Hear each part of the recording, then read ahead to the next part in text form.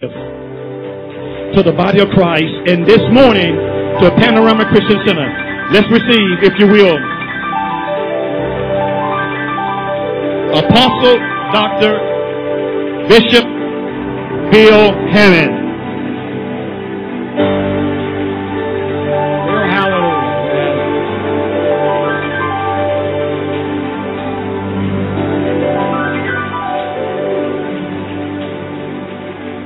Thank you. God bless you. You may be seated. All right. Amen.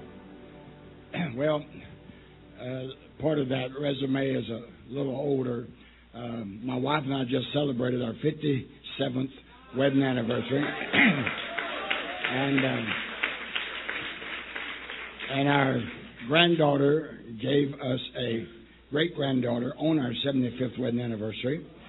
And so now we got another one on the way, so we got 11 grandchildren and 11 great-grandchildren. Amen. The prophetic is very productive. Amen. Now, I don't know about you, but sitting there, those two lights reflect back in your eyes. I don't know if those two, I guess, have to have them for television, but you probably need, I know you don't want to cover up your name, but we'll turn it down. Okay. All right. As long as you can take it. Now, no, I just let you know that I brought some books. I didn't bring a whole lot.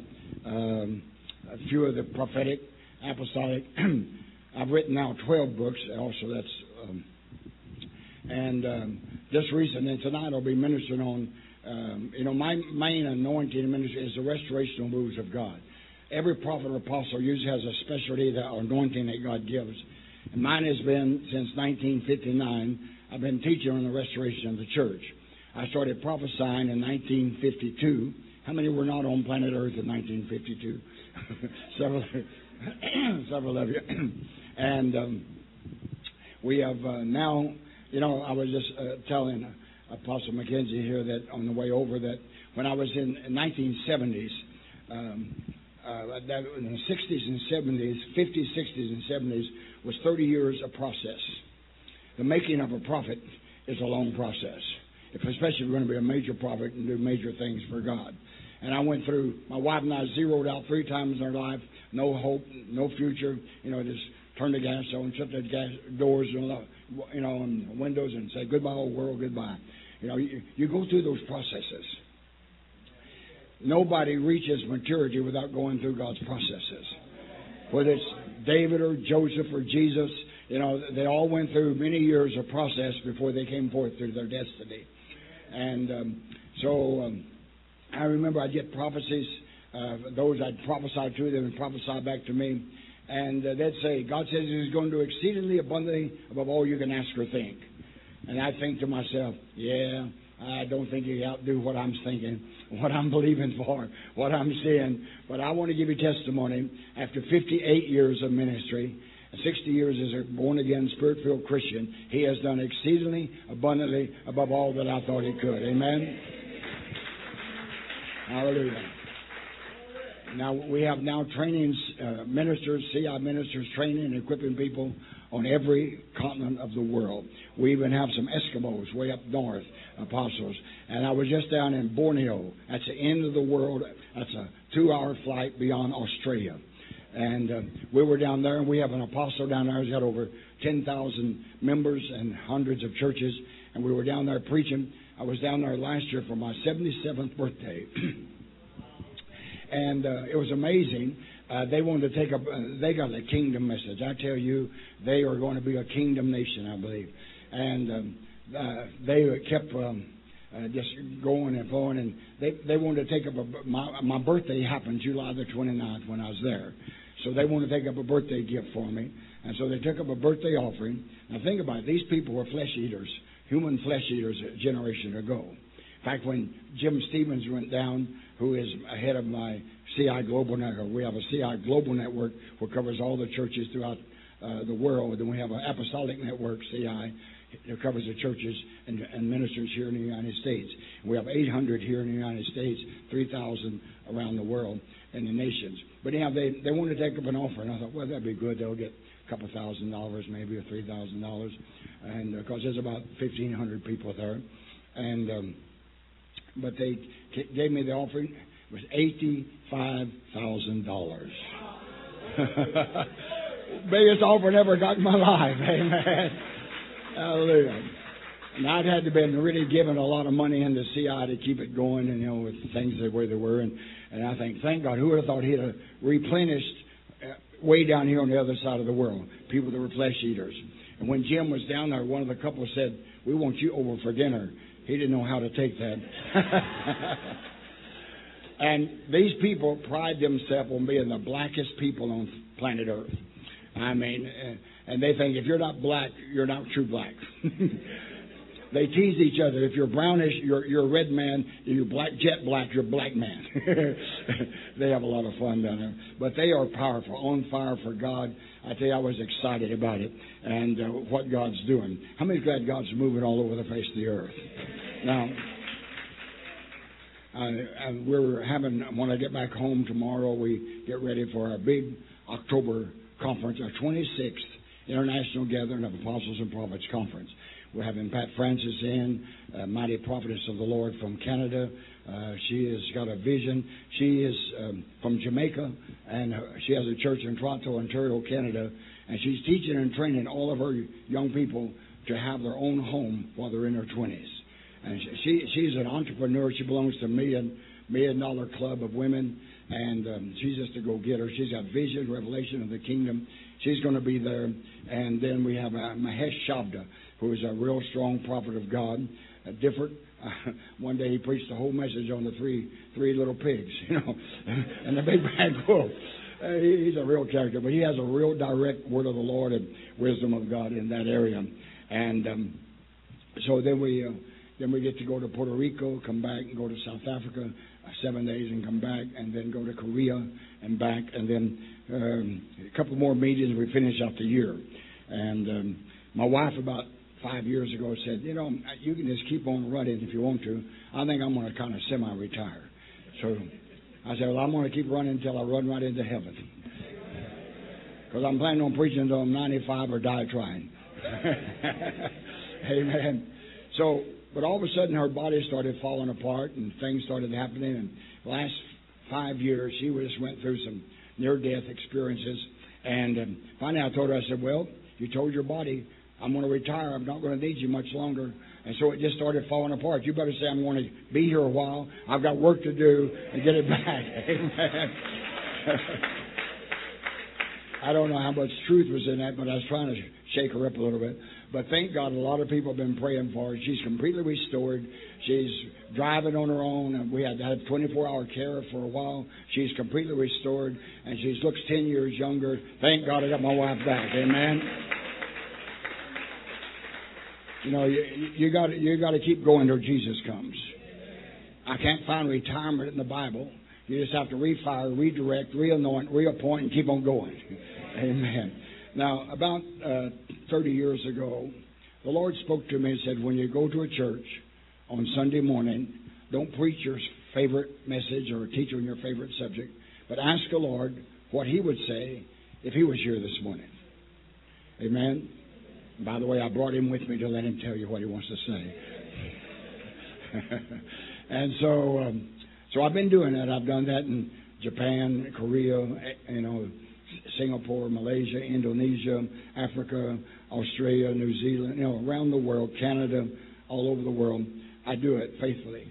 And I asked the Lord last night, as I was seeking the Lord this morning, what do you want to say to your people here? So I find everybody is somewhere, every individual in every church is somewhere between redeemed in Egypt to one of the journeys along the Canaan wilderness into Canaan land. For your journey, the Lord says that you're entering your Canaan to possess your inheritance and have your permanent headquarters. Amen. Now, sometimes He uses some of the seven letters to the seven churches, and I asked him, well, if you're going to give them one of the letters, which would it be? And he said the Philadelphia church letter, Revelation 3:7. It's the only church that doesn't have a rebuke. It doesn't have a correction. But the only Every one of them has, every other letter has, you're great here, you're great there, you're great there, but I have this against you. You need to adjust here. And the only challenge there is the main point is, behold, I set before you an open door. And the challenge is you got to go through the open door. When the door of opportunity opens, and I want to share with you this morning what God is really challenging and charging and timing me. Also, He said that you're like David, you're moving from Hebron to Jerusalem. And when He moved from Hebron to Jerusalem, from partial fulfillment to ultimate fulfillment, as I feel that your apostle pastors are moving into the third phase of their ministry, like David had wandered in the wilderness, run from Saul. But then he was king over Hebron for 7.5 years. And then he went from Hebron to Jerusalem and became what the prophet Samuel had said, king over all Israel. Amen. But you had to take out the Jebusites.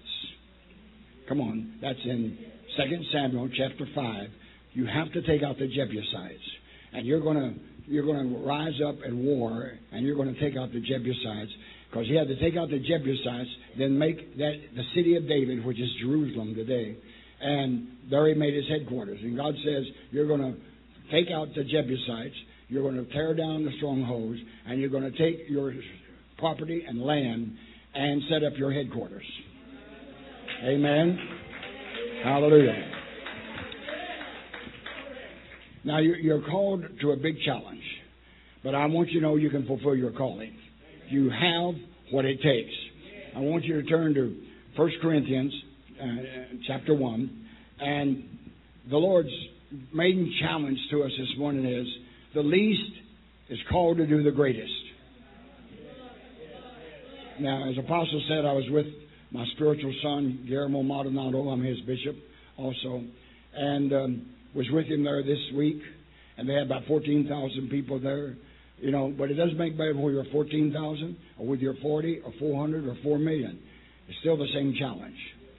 Come on.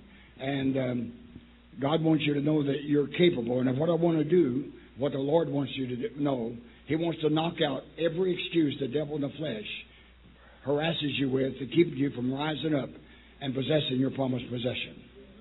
Amen? Now, how many know you're called? I mean, at least Thessalonians says called to be saints. And every saint has a ministry. In my book, Day of the Saints, I challenge and explain that this is the day when God is raising up every saint to be a ministry. We call them saints in the workplace, ministers in the marketplace.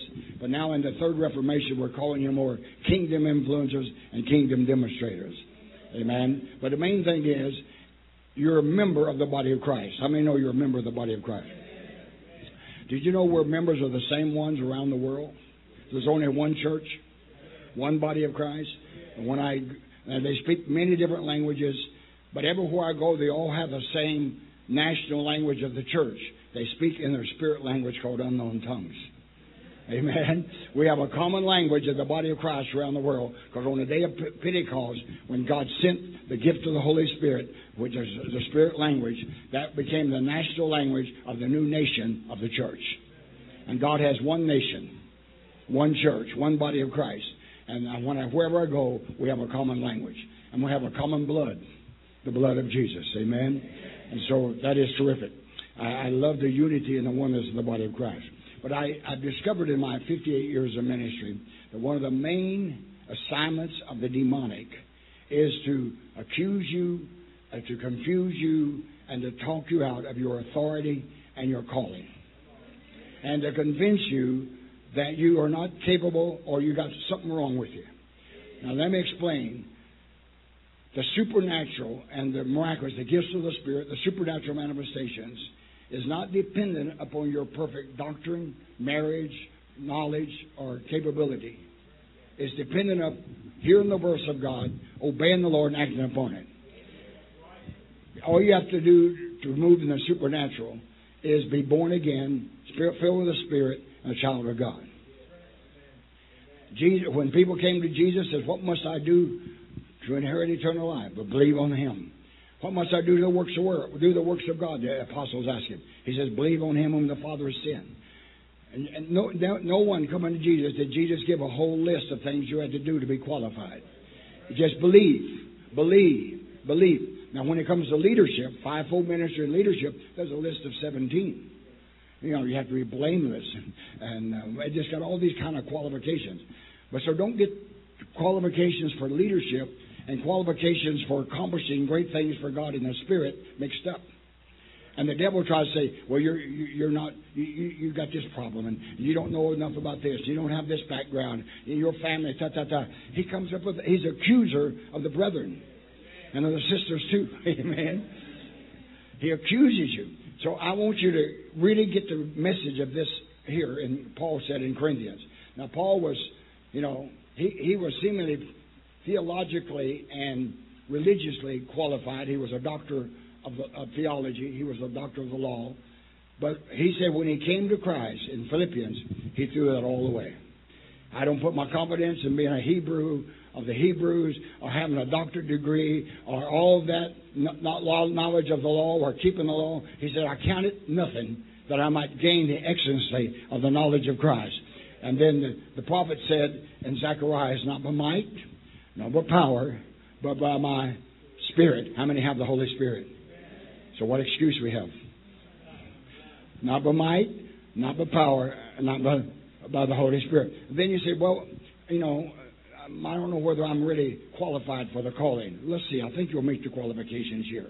1 Corinthians chapter 1, verse 26.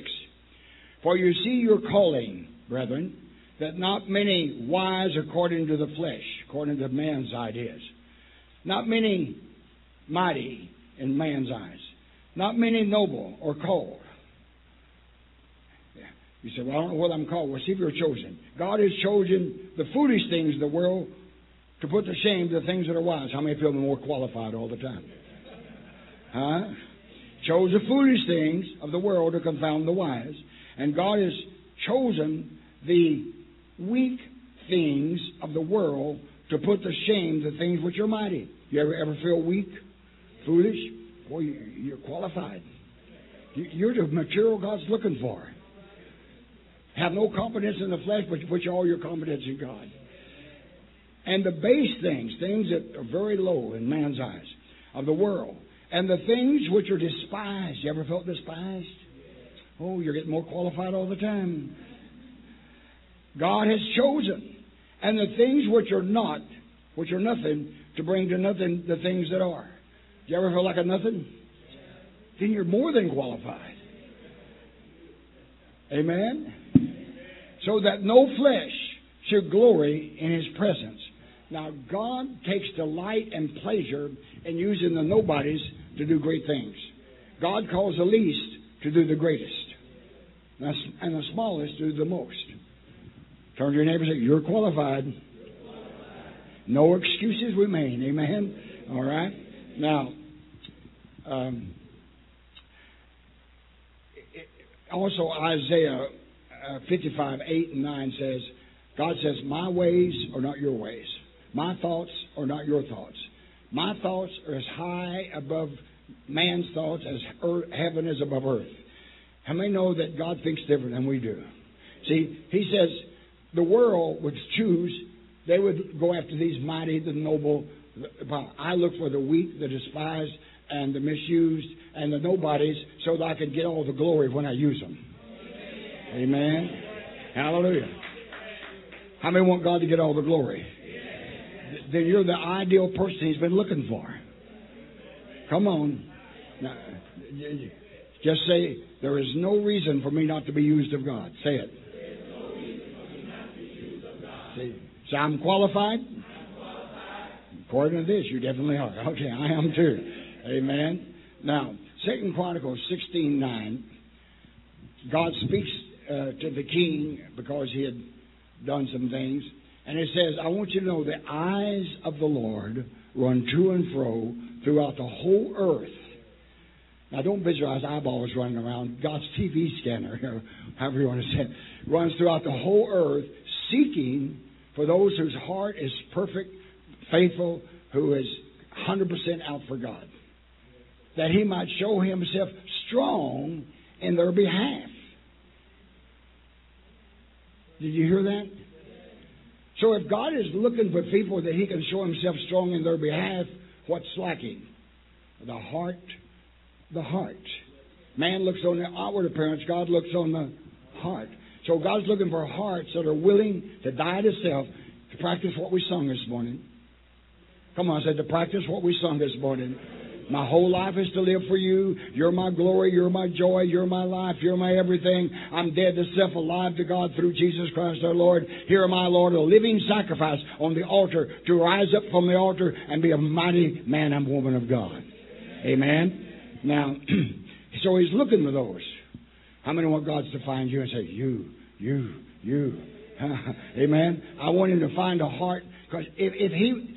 Now, this is hard for me to grasp. And I know it's hard for you. Because how many really want to be used of God and magnify His power and glory? It's hard for me to realize when God spoke to me and says, you know, I want to use you more than you want to be used. I said, no way, God. I want to be used mightily.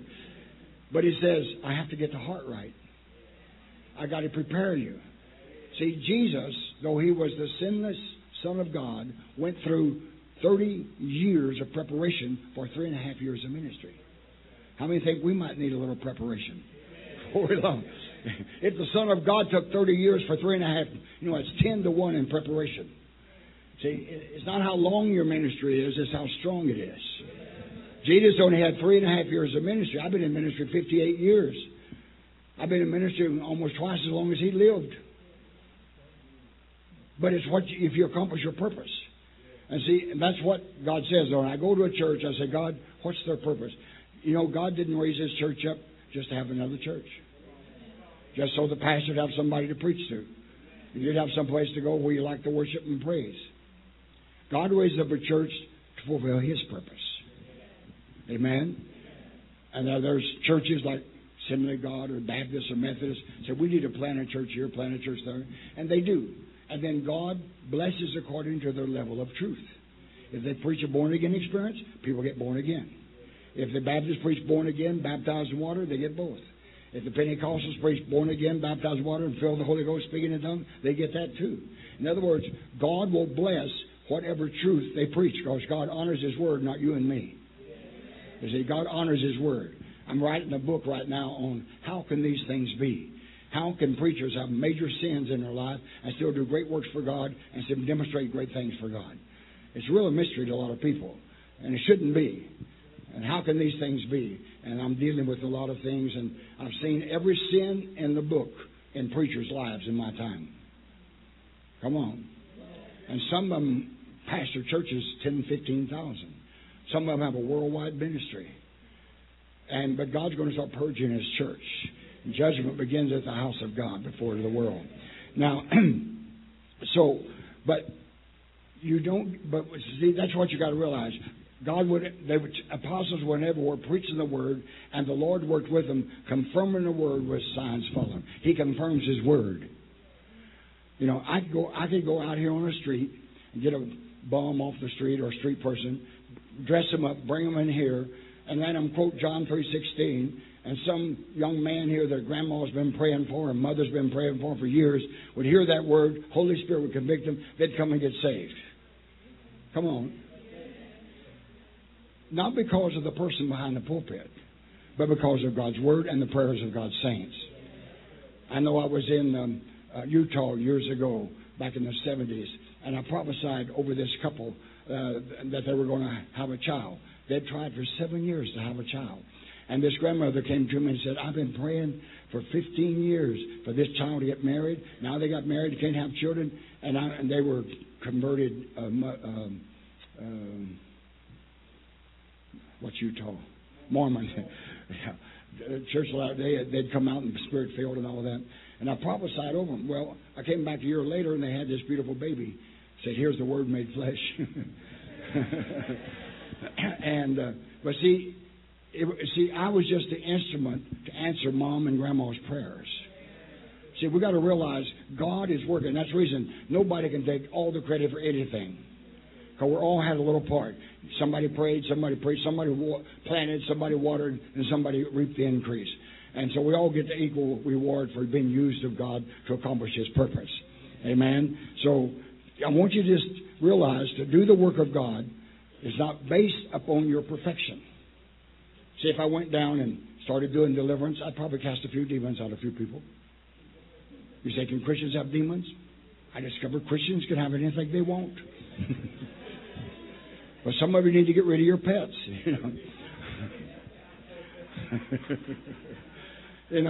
I'm sure if I did inner healing counseling, some of you would have to dig up some hurts and disappointments, some anger, some unforgiveness.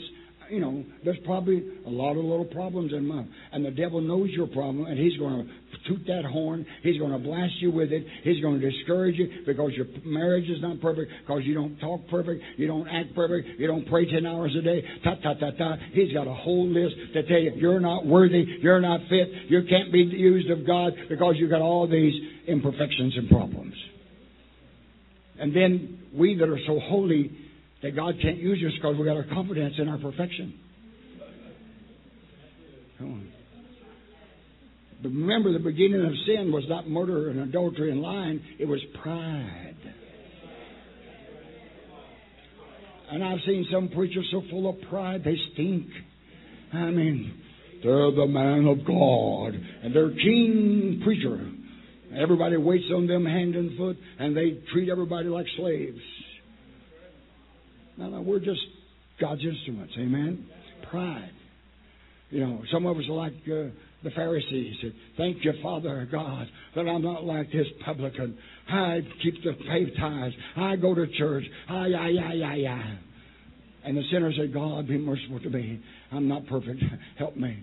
And the God says the publican went away justified, and the self-righteous Pharisee went away still out of God's favor. Amen? So that's the reason I go everywhere. I love to minister to people. They seem to relate because I'm not superior to anyone nor inferior to anyone. I just am what I am by the grace of God. Amen? Hallelujah. When I go to foreign nations, I don't look down on the preachers or they're over here. We Americans are great and smart and spiritual and wise and all that. No. They have a revelation. They have anointing. We're all co-equal in God. Amen? And we need to realize that. I don't look down on whether because they're Asian or African or Canadian or American. We're all one in Christ Jesus. Amen. And and I take the attitude, I'm as good as the best, bad as the worst. Amen. I'm superior to no one, inferior to no one. Come on. About 6 of you need to get that. And you're always comparing yourself to one another. They that compare themselves with one another, Paul says it's not wise. You put yourself in all kind of bondages. It's like when I first started preaching in 1954 at the mature age of 19. I'd have preachers in to preach for me, and that one would use great big words. And I think, that's it. That's what I got to do. So I'd study out all week and give me some big words, work it into my message. And when I get up to preach to those people, I'd use those big words, and they'd look at me like, what's he talking about? And I found big words are good for impression, not very good for expression. Then I had a preacher come through, and man, he dramatized. He ran the aisles. He threw water on people. He'd kick chairs, throw books at people. He got them excited, running the aisles. That's what I got to do. So I got me some exciting message. I ran the aisles. I kicked the chairs. I did all that, I tried to be like everybody, and I'd compare myself to the TV preachers. My wife says, honey, you're not very smart. She's water wisdom. She says, you're comparing yourself to the 10% of the ministers at the top. What about the 90% of ministers that pastor 30, 40, 100, 200, 500 people? What if they all tried to compare themselves with Oral Roberts and Billy Graham? And finally God spoke to me and says, Bill Hammond, find out what I called you to be, what I called you to do, and be faithful to fulfill that. And you won't have time to worry about comparing yourself to others. You'll find fulfillment. You'll find satisfaction. Amen? And that's what I finally did, and thank God. Now I'm up there with that 10%. Hallelujah. But the process of getting there was the most important, because God makes the man before He makes the prophet or the apostle or the great ministry. Come on. How many know God's been working on you? See, I tell people, those who God's getting ready to use as reformers in this third Reformation, He's been taken through testing and trying and checking, shaking and making. He's been checking you out head to toe, inside out, financially, socially, mentally, emotionally, family, spiritually. I mean, He's been checking you out every way. How many think you might be a candidate? You might be a candidate. Amen. All right. So it's all working together for your good because God's going to use you. And tonight I'll share with you about the third Reformation. But God said, and when He gets through checking us out, those that He chooses and anoints to be His third Reformation reformers, He's going to give unlimited power, unlimited wisdom, unlimited resources, unlimited grace that demonstrate His kingdom like it's never been demonstrated before in this world. Amen? So you'll be able to say, like Apostle Paul in Romans 8:18, the sufferings of this present life is not worthy to be compared with the glory of His presence that shall be manifest in us and through us. How many feel His presence worth it all? Then why do you keep complaining? Come on. You got to start believing what you're seeing. All I want's Him. All I want, I'm yours. All me. We got to be all of Him. But for every more of Him, He has to kill more of us. He has to empty out more of us to pour more of Him in. So, well, that's enough of that. That's all you can take of that. Let's go back to the positive now. Hallelujah. I wouldn't be where I am today if I hadn't allowed the Lord to take me through what He took me through. And I can tell you some of the horrific experiences my wife and I was going through being pioneers over all these years.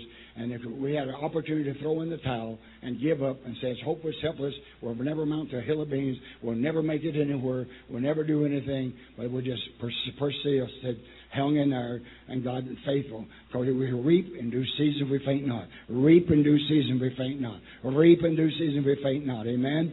Hallelujah.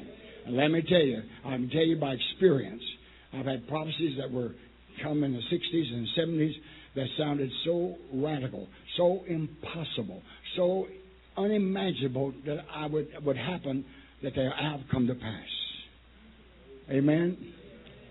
Let me give you just one example. They need some help over here. Y'all wait for me to help them over here. Okay. In 1981, I was up in Danville, Illinois. I was prophesying to this church. I had about 1,200 people.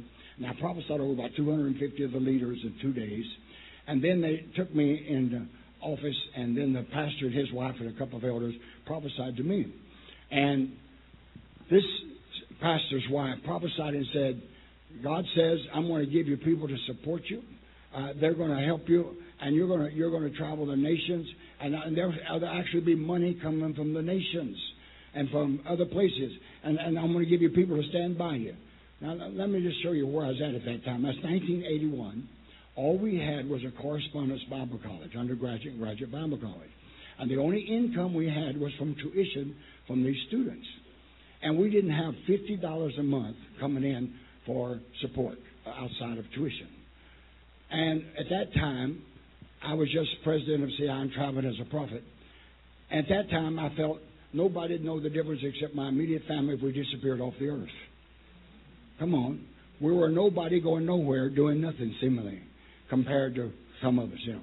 And I thought, people, you know, I was the first in my family to get saved. I was the first to move out in many things. And I was only one in my family to graduate from high school, only one to go to college, only one in the ministry. And I was the first to get saved out of a family of 5 and my mom and dad, you know. And so I've always never felt like anybody was interested in helping me or anything. But when God, I said, God, how come Hagen did this? And how come Oral Roberts and Billy Graham? And God said, it wasn't because of them. There was a lot of preachers could preach as good as Billy Graham. A lot of preachers could preach as good as T.D. Jakes or somebody else. God said, I have a cause and I have a purpose that I want to accomplish, and I search for a heart that will be willing to stand there and see it all the way through. And He says, I chose Hagen, I chose Oral Roberts, I chose Billy Graham, I chose these different ones because I wanted to accomplish a purpose. And He says, I have a purpose, and I'll let you know when it's ready, but I'm going to call you to a purpose. And then in 2:83, God gave me the revelation of the company of prophets and said, I've called you to pioneer this. I didn't let you become successful in the Pentecostals or with the charismatics or with the faith, because I kept you under my own purpose to pioneer and raise up prophets and the prophetic. And I kept you for this purpose. And I prepared you all this time for this purpose. That's the reason you're seemingly unsuccessful, seemingly going nowhere, because I was not trying to use you. I was trying to infuse you with dedication and with revelation and with anointing. And then when I came to find God's purpose and I dedicated myself to that purpose, quit trying to be like Oral Roberts, Billy Graham, and be Bill Hammond and fulfill what God called Bill Hammond, then God began to do wonders and God began to fulfill a great mighty thing. Amen. And at that time, I said no one was working with it. But now they said they'd give me people from around the world. I have 50 board of governors from Europe and from Asia and from Canada and throughout the United States, and they support me monthly, in that area. We have all these ministers around the world. I mean, no way I could see that. How many's got things you feel like God's spoken to you or told you that you'll be or do, and in your natural mind you can see no way that could ever be? See, one way you can tell a prophecy is really from God, because it'd be impossible for you to ever do it. Amen. Come on. When God told Moses, go back and take a stick and deliver 3 million people out of the biggest army in the world and take them to Canaan, how many know that was impossible in the natural? But if God fights for you in God's timing, it's God's timing, it's everything. And I'm telling you, it's God's time for you to take your Jerusalem, where the Jebusites are. I'm not going to preach on it. I've got some other things I want to cover, but your pastor can teach on it later. But 2 Samuel chapter 5, it says that the elders came and said, David, come on. All the prophecies have said that you were to be the one that was to be the king over us. Saul's dead. They put his son in for 7 years, but he wasn't supposed to have any of his descendants because he failed to obey his prophecies on the throne. Now you come and rule over us. So they anointed David to be king over all Israel. He came, and it wasn't just handed to him. There were Jebusites there. You might want to turn around. Let me just mention a few points, because you're going to take the Jebusites out. Amen? And God's called you to do it, and you're qualified. Are you qualified? Yes. All right. Let's look at 2 Samuel, or 1 Samuel.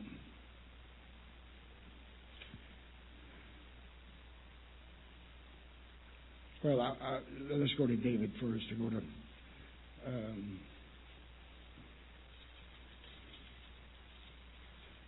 I want to go to 2 Samuel first, chapter 5. Okay, now notice here. You got your Bibles? Okay. All right, now, let's just read this right quick. I want you to get this. Chapter 5, 2 Samuel. Then all the tribes of Israel came to David at Hebron and spoke, saying, Indeed, we are your bone and your flesh. Also in times past, when Saul was king over us, you were the one who led Israel out and brought them in. And the Lord said to you through Samuel the prophet, You shall shepherd my people Israel and be ruler over Israel. Therefore, all the elders of Israel came to the king at Hebron. Amen.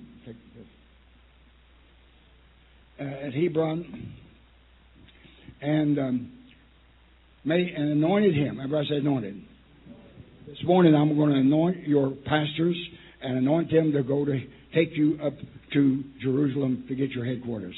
And you're going to find land and buildings and do for God's will. And they anointed David king over Israel. David was 30 years old when he began to reign, and he reigned 40 years. In Hebron he reigned over Judah 7 years and 6 months, and in Jerusalem he reigned 33 years over all Israel and Judah.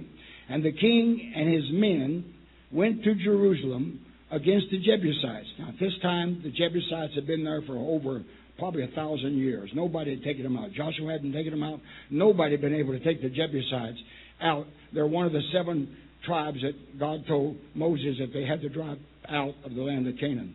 And Jebusites were the inhabitants of the land, who spoke to David, saying, You will not come in here, but that our blind and our lame could repel you, thinking that David couldn't come in because nobody had ever been able to. I want you to know the devil's telling you, you've never been able to do this before. Nobody else has taken this property in this building, but you're going to take it.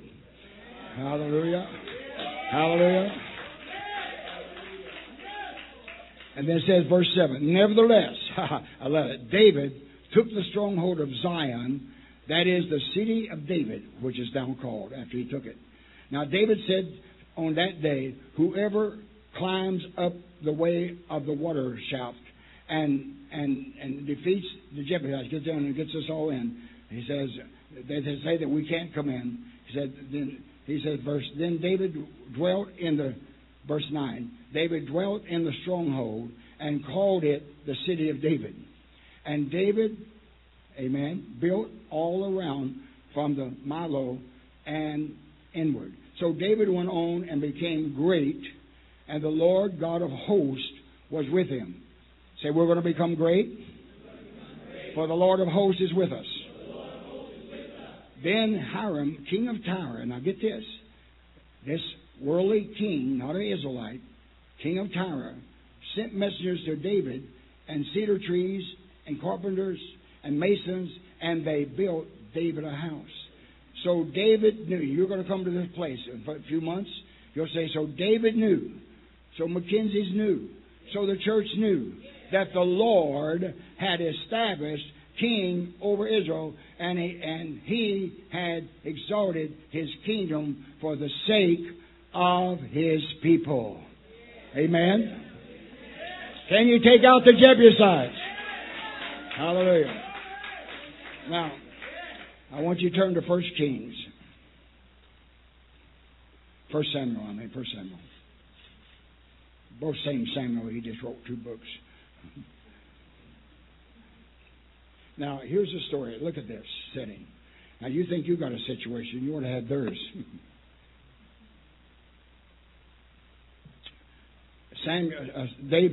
Saul, look at chapter 13.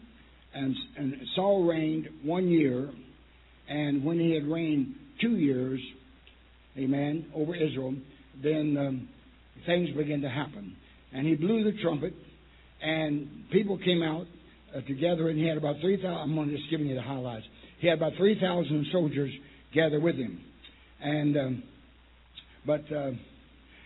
then later on, he blew the trumpet again, and people came out. But then the Philistines heard that they had gathered, and hundreds of thousands of Philistines began to come into the land. And 3 or 4 companies came in from different directions.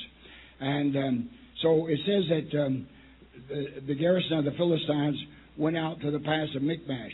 Now, there was companies of them, about 1,000 this way, 1,000 went that way, and thousands went all directions. Now, here they are. And Saul and his 600 are under the pomegranate trees, under the palm trees, having a conference trying to decide what to do. While they're debating what to do, somebody takes action. Come on, I said, while everybody else is thinking about it, somebody's got to take action. Somebody has to go out beyond the crowd, beyond the status quo. Now, this is a little 18-year-old son of Saul.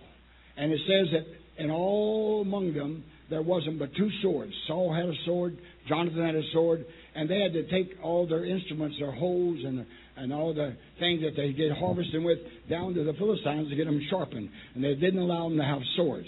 But here, Jonathan had a sword, and Saul had a sword. And Saul's with the 600, and they're there, and Jonathan's with them. Now, chapter 14, right quickly. Now, it happened one day that Jonathan, the son of Saul, amen, said to his young man, his armor-bearer, who bore his armor, come, let us go over to the Philistine garrison that is on the other side. There was on one side of the mountain, there was on the other. But he did not tell his father. And Saul was sitting in the outskirts of Gibeah under a pomegranate tree, which is in Migron. The people who were with him were about 600 men. Abijah, the son of Ahizab, Ichabod's brother, the son of Phinehas, the son of Eli, the Lord's priest, was in Shiloh, was wearing an ephod, but the people did not know that Jonathan had gone.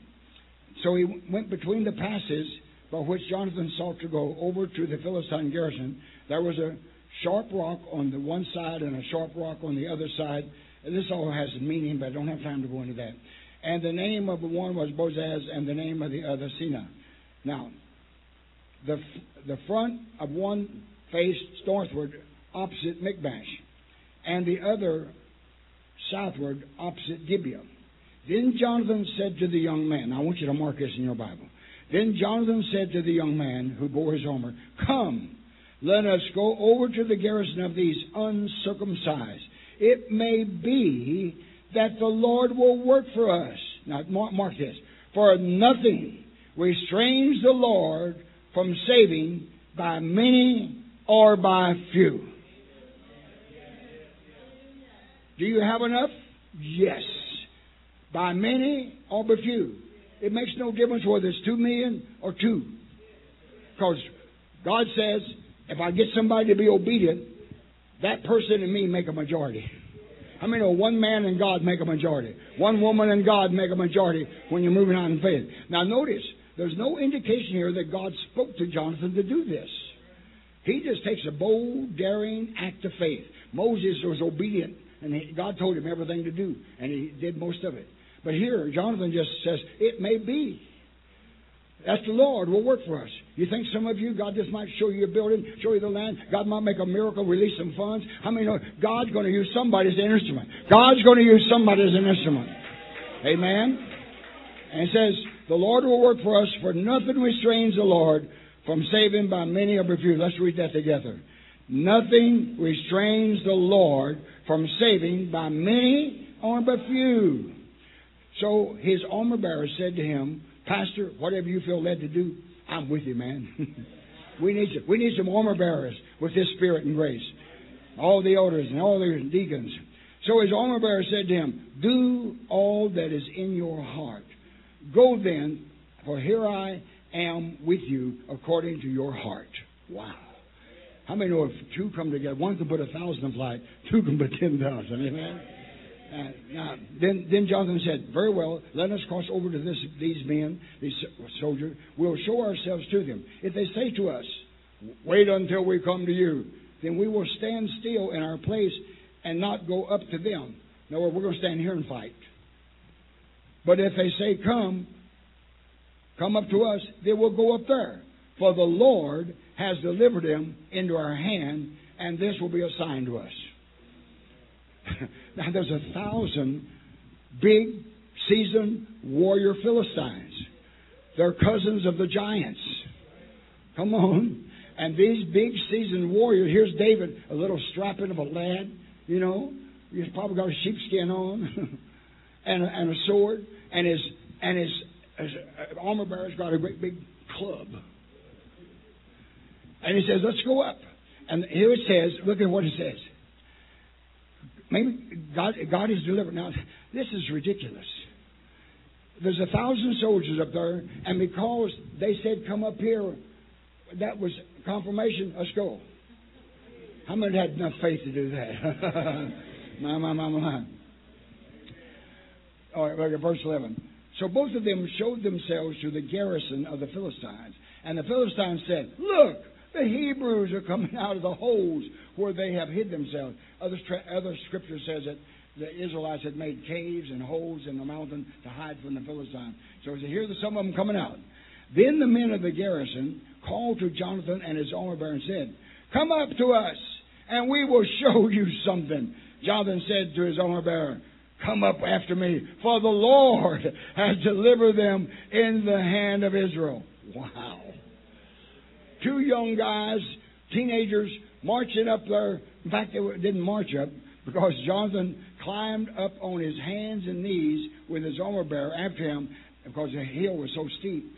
And they fell before Jonathan. And as he came after, his armor bearer killed them.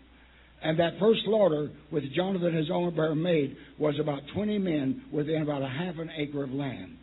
Oh. Now, you've got to have a good imagination. Now, I'm a warrior. When Cindy Jacobs, about 8 years ago, prophesied that God had made me a 5-star general in the army of the Lord, then somebody gave me paperwork showing that in the United States, 5-star generals were only made during a time of war. I said, that fits. We're in war, and I'm out to kill ites. Amen. All those ites that bites. Amen. All that's in my possession. Now visualize this. These two young men are climbing up on their hands and knees, and they step over this little wall that's there, and this big plateau up our flat area, and there's 1,000 Philistines, armored. Two young men. One's got a sword, the other's got a big club. And they're facing 1,000 soldiers. Is that a little bit impossible? Is that a little bit ridiculous? You see, every miracle is based on a life and death situation. When Jehoshaphat and his army went out and started singing praises, next 24 hours, either Jehoshaphat and his army is all going to be dead, or all the three great armies are going to be dead. Come on. Every time a miracle took place, you know, when they started across the Red Sea, unless God preserved them, it was going to come in on them. You know, I mean, everything is based on life and death. You say, oh, I want to see a miracle. Are you willing to go a life and death situation? Are you willing to allow God to put you in that predicament? Come on. We've come to the third level of overcomers. They overcame by the blood of the Lamb, the word of their testimony, and they loved not their lives unto the death. How much passion do you have to be used of God to give the breakthrough for God's people? See? So they step over. And this great big old Goliath, Goliath was part of that tribe. But he comes over and he said, big warrior. I mean, great big helmet. He's big guys. They weigh probably 250. Way more than I do. Amen. But they're big guys. You know, I can see him says, come on, boys. It's been dull up here all day. He's half drunk, you know, because all the Israelites are hidden in the caves and running. No competition, no challenge. And he said, come on, boy, we've been dull up here. And I kind of visualize Jonathan like Achilles. How many saw the movie Troy? You remember Achilles? I mean, he could jump in there and, boy, he could get you. And that's where Jonathan was. He was that agile, fast, moving, you know. And he would just scream, old guys, come on, boys, give me a little. Step back, boys. I'll take care of these whippersnappers. I'm Oklahoma. That's our person. You know, I don't care. Amen. And so he comes up there, boom. Jonathan comes up and comes, come on, boy, come on. He goes, come on, boy. Boom, he hits him in the leg, jumps around, cuts his leg, hits him in the side, falls down. His arm over, comes on, boom, blows eyeballs, brains everywhere. Another old big soldier comes up and says, hey, he was half drunk. He didn't, let me get it. I'll show you boys how to do it. He comes over there, gets out his big sword, got his big shield, and Jonathan comes over, boom, slips around, jumps right over top of him, stabs him in the neck, and he falls down dead, and all over, boom, brashes binds. I'd love to see the movie of this, wouldn't you? And this goes on for about an hour, a couple hours, and it gets 20 of them. Can you imagine? 20. One's challenge enough. 20. Look, but God said, okay, he's proved to me. He's put his life on the line. He's done everything he can. Now war angels go down the street, put fear among those, start shaking the earth and start shaking things up, because now he stepped out for us. He can go, now I take over. I'll fight for him. And God came down. Look what happened. Look what happened. Amen? Look at verse 15. After he had killed about 20 men within about a half an acre over a couple hours, there was trembling in the camp, in the field, and among all the people. The garrison and the raiders and trembled, and the earth quaked, so that it was a very great trembling. They got scared. They began to run, and Jonathan kept following them, and they finally, Saul and his army woke up and realized God had moved, and they chased him and got a victory. Somebody has to step out, put their life on the line to get a breakthrough. We can sit here and sing about it, talk about it, stay home, watch TV about it. But until somebody says, I believe God will just show me the plan. I believe God will show me the property. I believe God will show me that. I believe I can go out. I believe I can talk to the people. I believe. And God might confirm it, and God might work a miracle. God's looking for somebody to be a Jonathan. Amen? Because it makes no difference to the Lord to save a many or a few. You could be used of God. I said you could be used of God. The most insignificant. Now, let's look at another impossible situation. In 1 Samuel chapter 17. David. Another young man, about 17 years old. And he goes out to bring food for his older brothers. 3 of them are in the army. Amen. And he comes out, and Dad says, take this cheese and raisins and all this food out to yours. They've been out there 40 days and 40 nights. I'm sure they're hungry. And let's notice the setting. I know you heard it, but I want you to see it again with you there. See, as long as you don't think you're David, you're not really worried about what you're reading. But if you're David, how would you feel? All right? Verse 21. For Israel and chapter 17, 21. For Israel and the Philistines had drawn up in battle array, army against army. And David left his supplies in the hands of the supply keeper, ran to the army, and came and greeted his brothers. Then as he talked with them, there was the champion, the Philistine of Gath, Goliath, the giant, by name, coming up from the armies of the Philistines, and he spoke according to the same words. For 40 days and 40 nights he'd come out, challenge the Israelites, and they'd all run backwards. So David heard them, and all the men of Israel, when they saw the man, fled from him and were dreadfully afraid. So the men of Israel said, have you seen this man who has come up? Surely he's come up to defy Israel. And if it shall be that the man who kills him, the king will enrich him with great riches, will give him his daughter, and give his father's house exemption from taxes in Israel. Then David spoke to the men who stood by him, saying, what shall be done for the man who kills this Philistine and takes away the reproach from Israel? For who is this uncircumcised Philistine that he will defy the armies of the living God? You see, they saw him coming against army. David saw him coming against God, God's army. See, you got to get out of it personally. Realize you're fighting God's battle, not your own. Amen? And so Eliab, verse 28. Now, let me first, let's just talk about this a minute. Now, David received a prophecy that he was going to be king of Israel, right? He was 13 years old when he received this prophecy. 4 years later, he's 17 now. And he's going out here, and all of a sudden he said, did I hear right? The man who kills this giant will get riches and taxes, but he gets to marry the king's daughter? I imagine David's a lot like you and me.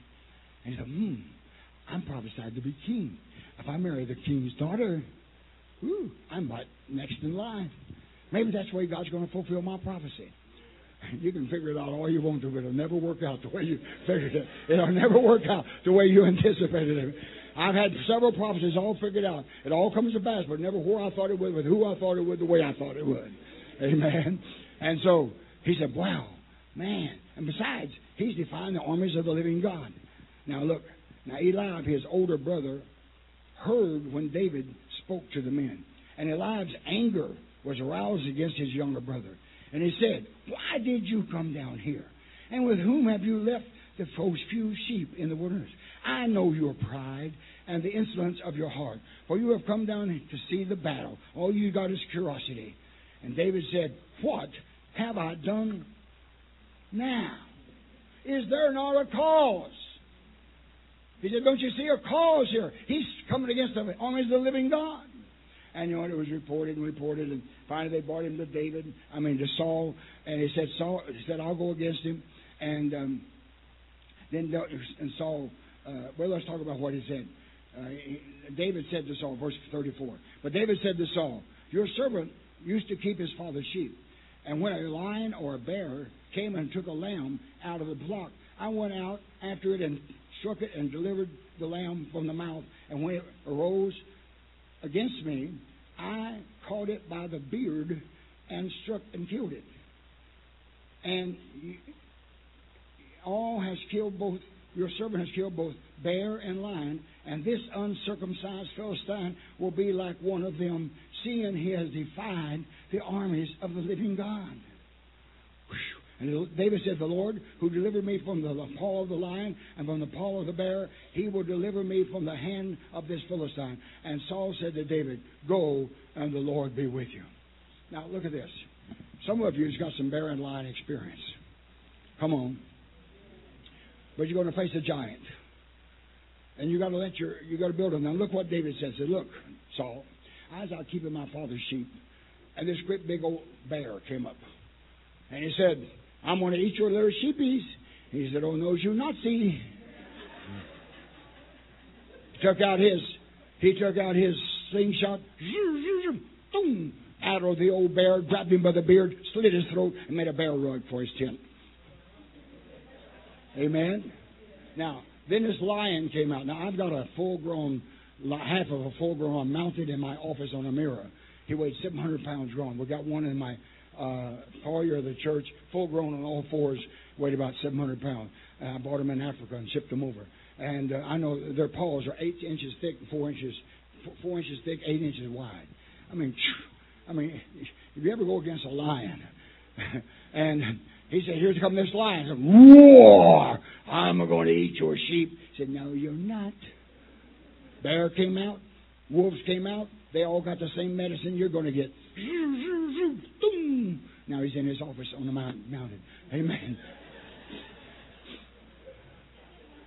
Now he said, King, I killed a bear. I killed a lion. Impossible for a teenager like me to do. But I did it. Not by trusting my own strength. I practiced my slingshot. I knew I could hit, I could knock a fly off a limb. But he said, I trusted God. And I believe God will help me kill this giant. Do you have faith? Do you have some experiences that God's given you? How many's had some victories? Had some victories? When you let that catapult you into God delivering God's people. So David said, I'll go. Of course, Saul tried to put his armor on. The old order wineskin didn't work. He had to take what God had given him, the revelation he had. And he goes out. Now, here he goes. He comes out this little... They're on that mountain. They're on this mountain. And it's about a mile across here. And he goes down this little creek flowing down there. And he picks out 5 smooth stones. Now, why did he get 5 smooth stones? Because he didn't know whether he was going to have to use the anointing of the apostle, prophet, evangelist, pastor, or teacher. So he got all 5, and he used it in the prophet. Amen? But also, he knew Goliath had 4 brothers as ugly and mean and big as he was. So he figured if they came out to help him, 1, 2, 3, 4, 5. Amen? I mean, that's faith. I mean, come on. So, now this giant is about 11 foot tall. How tall is this ceiling? 9, 10? Probably 10, 11, 10. Yeah. Might be 12. Might be 12 foot. His head would hit the roof. His shoulders were broader than this pulpit. And he had a spear 25 foot long. And his coat of armor was over 200 pounds. And here's little David coming out. Here's this great big giant. You got a good imagination? And he says, what do you do? Sending me a kid, a dog out against me? You insult me. And the giant said, it's in the book, I don't have time to read. Giant said, I'm going to feed you to the birds. And David said, that's strange. That's just what I was thinking about you. He said, I'll tell you what, thus saith the Lord, I'm going to knock you down, cut your head off, and feed you to the birds and all the Philistines. I mean, man, he got bold. So the giant come boom, boom, boom. David says, come on, man, make my day. Come on, come on.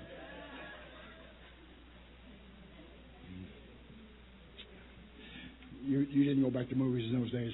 But anyhow, so here comes the giant. Boom, boom, boom.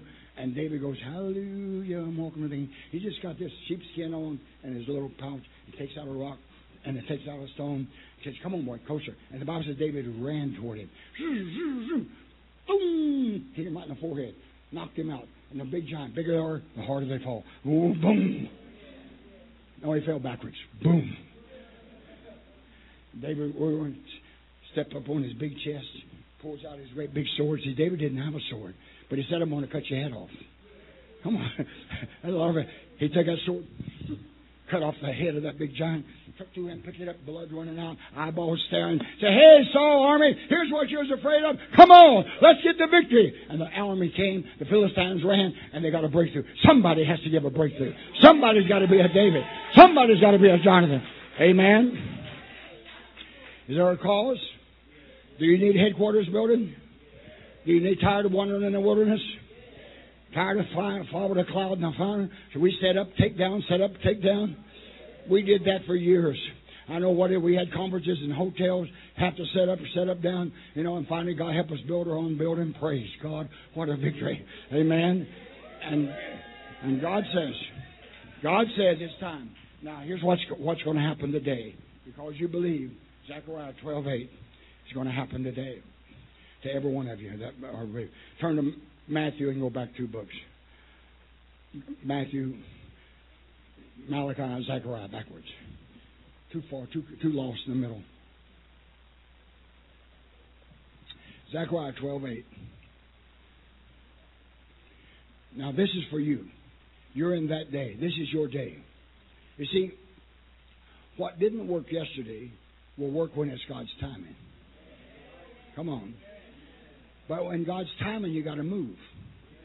And this is not a time just to fast and pray and sit at home or in a church praying. It's time somebody step outside the borders, step outside the status quo, and make a move. Somebody's got to be a Jonathan. Somebody's got to be a David. Come on, somebody said, just might be the Lord will use me. It just might be the Lord will do something. Come on. God's going to prosper some of you financially. Other God's going to give you wisdom and contacts. I mean, we're all in this together.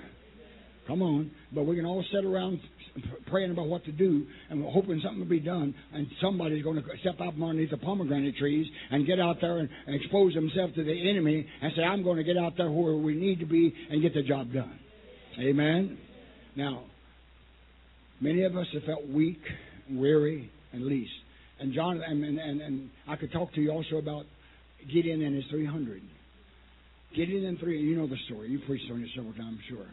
But they got out there and it blew the trumpet. God told him, I've called you to set God's people free. And he gets out there and blows the trumpet. 32,000 show up. Oh, hallelujah, 32,000. But there's 300,000 Midianites out there and other eastern nations. And he says, oh God, is this enough? 32,000 to go against 300,000? God says, no, too many.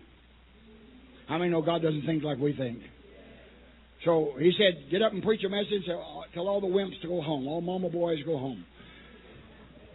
If you're afraid this is not going to work, you think your pastor's had too much pizza over last night and he had a wild vision, you don't think it's going to work, going home. I don't want you around because in Deuteronomy 20 verse 8 it says when you go to war, send all the wimps home. Wimps are faint-hearted, spineless, jellyfish, backboneless, no vision, no spirit, no heart Christians. He says send them home because when the battle gets hot, they'll run and affect the others. So send them home. So only take the warriors. Amen. Deuteronomy 28. Now, so Gideon says, God, now there's 10,000. Now there's 10,000, 300,000 out there. Is that enough? No, too many. Wait a minute, God. I mean, 10,000 against 300,000 is too many? So, yep, some of them are still selfish. Some of them have their own agenda. Some of them don't have faith. And they're scared. They're wimps still yet. Come on, some of them are selfish. So take them down to the river, and everybody's only concerned about getting a drink for himself. Ignore those. But those that hold the spear in one hand, get down on one knee and lap like a dog. Set those aside. And I can imagine when they took 1,000 down there, says, come on, boys, lap like a dog, lap like a dog. 30. And each 1,000, there was a 30, 30, 30, and he came out with 300. And God says, 300 and 300 against 300,000. 1,000 to a man. But you know, God said, one shall put 1,000 to flight, and 2, 10,000. Or all things are possible with God. Now, in order to do that, we got to know God's got to fight for us. You got to learn to hear the voice of God and know how to put a fleece out before God, and God confirms it. Keep moving on it. Amen. So now look, but now we've entered into a new day. Now, I apply this third Reformation, but God's applying it to you personally. Look at Zechariah 12:8. In that day, this is today. What's today? October the 7th, 2012. We're here in Miami, America, USA. In that day, the Lord will defend the inhabitants, what we call our church here, Panorama Church. In that day, the Lord defend the inhabitants of the Panorama Church. and the one in the congregation who is feeble, weak, and nothing seemed like. Feeble among them in that day will be like David. Woo! Hallelujah! You want to be like David, the mighty warrior? But now some of us are already operating like David. What's going to happen to us? What's going to happen? And the house of David shall be like... Is Jesus God? Did Jesus say the works that He did would do also in greater works? Is it time to do the greater works of Christ? Shall be like God, like the angel of the Lord before them. It shall be in that day, I will seek to destroy all the nations that come against my church.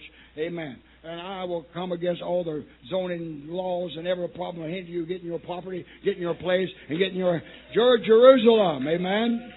Hallelujah.